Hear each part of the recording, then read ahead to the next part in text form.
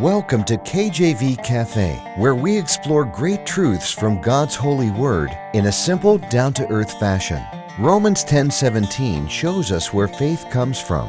So then faith cometh by hearing, and hearing by the word of God. Let's grow our faith together in the cafe today. Our program is hosted by Pastor Clark Covington and brought to you by Heartland Ministries. Grab your Bible and a hot cup of coffee or tea and join us now as we explore God's holy word. Amen. Glory to God. Welcome to the program. Welcome to the cafe. Thank you for joining me. Pastor Clark Covington here. Another episode of KJV Cafe. If you've been listening recently, you know we've been talking about God the Strong Tower. So spending time on discussing what it means that God is a strong tower and how these names come about. And I'm not going to recap a lot of that because I've already done that in previous episodes, and I've kind of gone off on tangents here. I started talking about the Tower of Babel, and I never got to my point on last episode, so we're getting right to the point here today.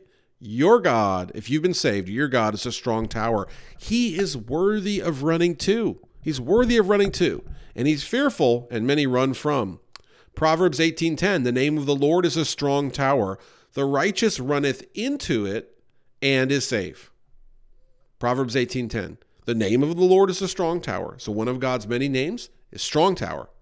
Think of a big, like a rock tower that's fortified, that is structurally so sound it cannot be knocked over, that gives you leverage over the enemy, that will protect you from all foes, that allows you to see what's happening ahead because the watchman, Jesus Christ, is going before you and is all that you will ever need. That strong tower, that's Jesus Christ, our Lord and Savior.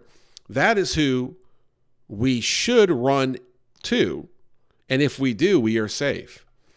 But what do we know about this tower? We spoke about, again, last episode, that not all run to the tower, and that many will go to towers, faulty towers made by man. And that's when I went off on a tangent. Didn't even realize how quickly time went by. But we started talking about how there's a pagan tower. People today are still turning to towers built on that sinking sand. Think of Matthew 7:24 through 27, when Jesus Christ is talking about what foundation you're going to choose. That solid rock foundation that is Jesus Christ, our Lord and Savior, the precious Lamb of God, or sinking sand. The world, the little g God of this world, the devilish things of this world. Is that how we're going to put the carnality of this world, which means natural, right? The natural living, sensual, lustful living. If we're living that way, that foundation will sink. And yet many people turn to that, and the consequences are grave, amen? The Bible tells us the wages of sin is death. In this case, if you're dealing with towers, and we talked about the Tower of Babel, or Babel, I kind of vacillate. I call it both, and I don't know which is right, but you can pick. If we're talking about that, we're talking about the end, the death of a single unified language. And as a child, I wondered, why are people in Japan so far away? And the reason why I say Japan is I had neighbors that had moved from Japan, or Korea, or Saudi Arabia or Mexico. And I wonder, why are these people so far away? And the map almost, you look at a global map, it almost looks like puzzle pieces that could be kind of put together to create one continent.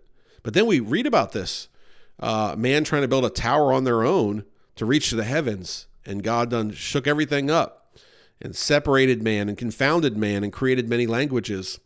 So they couldn't all unify like that. And what is behind this is a rebellion against God. Man hates the ways of God. And I quoted, I didn't quote, but I referenced a major cable network that did a story on how they found a tablet of the Tower of Babel or Babel, and it was correctly dated, and it was inscribed correctly to the individual that had commissioned it, and that it was made out of the brick and the mortar of that time that was referenced in the Bible. And they said, the Tower of Babel must have existed. And then at the end, the narrator says, so some of the Bible is true and some of it is not. And something a little bit more poetic, but that's basically what they said. And my jaw just dropped. They literally had a clip about how this is true, and then they wanted to deny God in the same sentence. And God will go ahead and repay them for that. And if they're not saved, amen, I pray that they will be. But that wicked person that wrote that script and everyone else involved in it, they'll have to deal with God on that one. But that is the world we live in. There is a great rebellion against God. I heard a preacher give an example, and I don't know if it was original to them or not, but I think it's a fantastic example. Lift up a rock, like a big rock. So go in your backyard, you lift up a rock.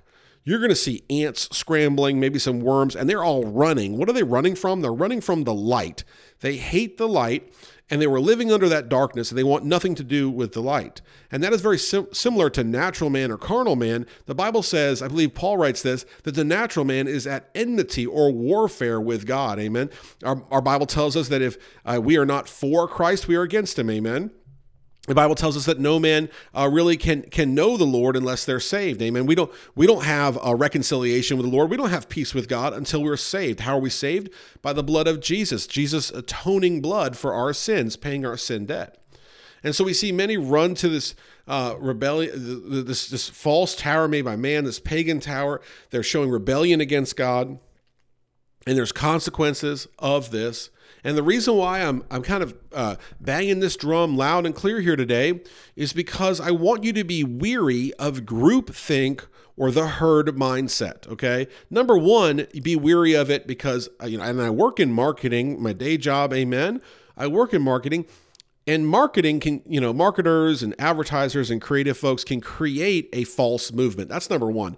So Hollywood could want you to think something is wholesome and great and shove it down your throats all day long.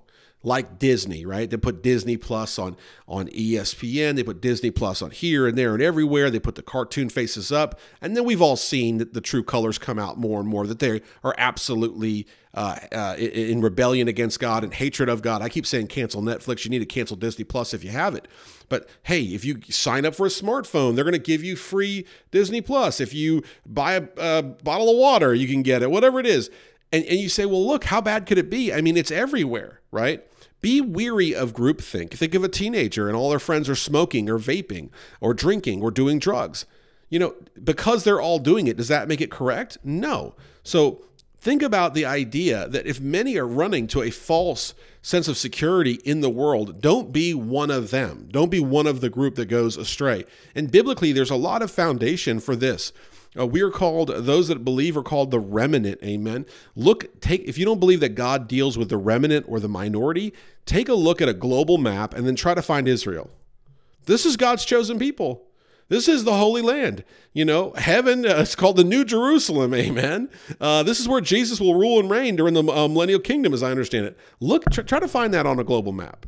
That is a picture of what God is dealing with when it looks at the remnant, the small group. So be weary of groupthink and herd mindset. Be weary of hey, everyone went and saw this movie. That doesn't mean you need to go see it.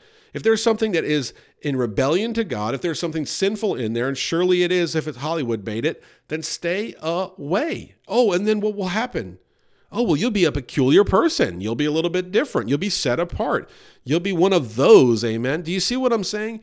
To trust God and to live for God and to be in that strong tower has nothing to do with acceptance in this world, materialism, or anything about this world. It has nothing to do with popularity. In fact, it's the opposite.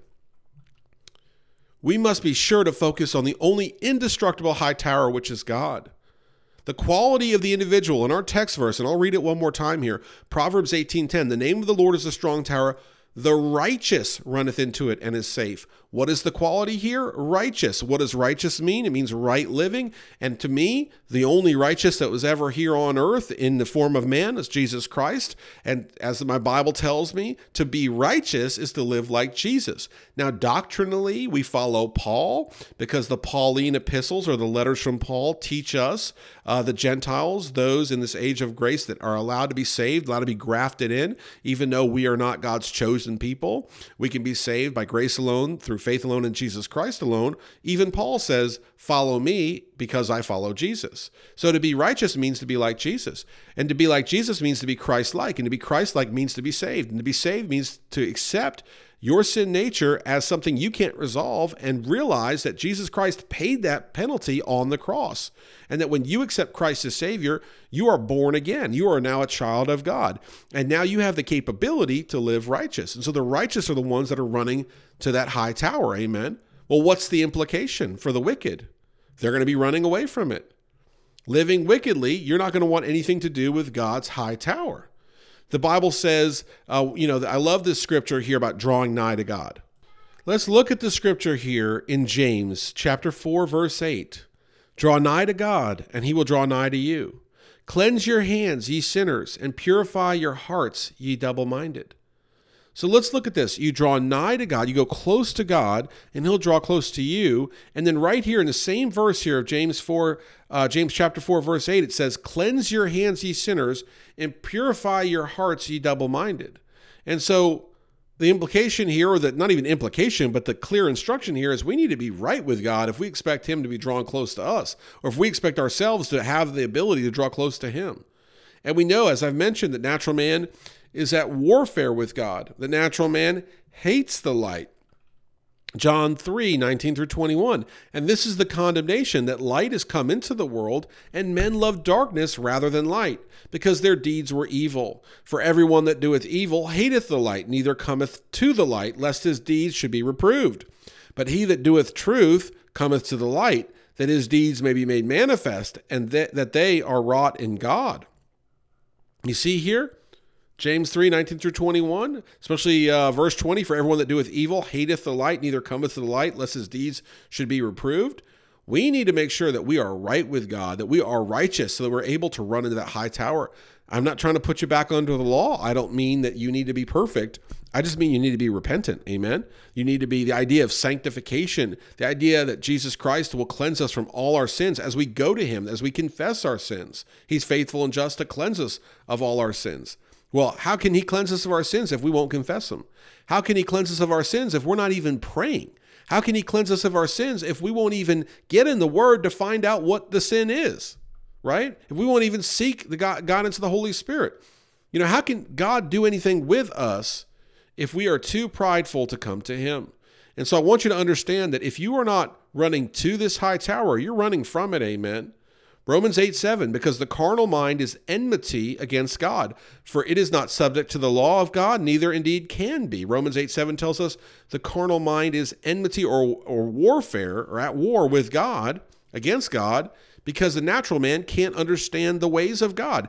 Romans 8:7 is telling us that you must be saved, amen, in order to understand anything about God. The natural man cannot do it. And once we're saved, we need to seek that renewing of our mind, because we still live in this sinful world. We still live in the flesh, amen. We still are battling spiritually the devil. And oh, how he knows how to cast the bait that will get us, amen, that will get us off track, that will get our minds away from him, that he'll try to diminish our faith. So what we must do is stay strong in knowledge of the Lord, strong in prayer, strong in refusing and departing from the wicked thing and from the temptation. I had a football coach, and I don't even know much about this guy. I wasn't that close to him or anything, but I was in middle school, and he told us, young men, if you don't want to have a problem with a bad lady, don't go to this place where the bad ladies are. And that's the G-rated version.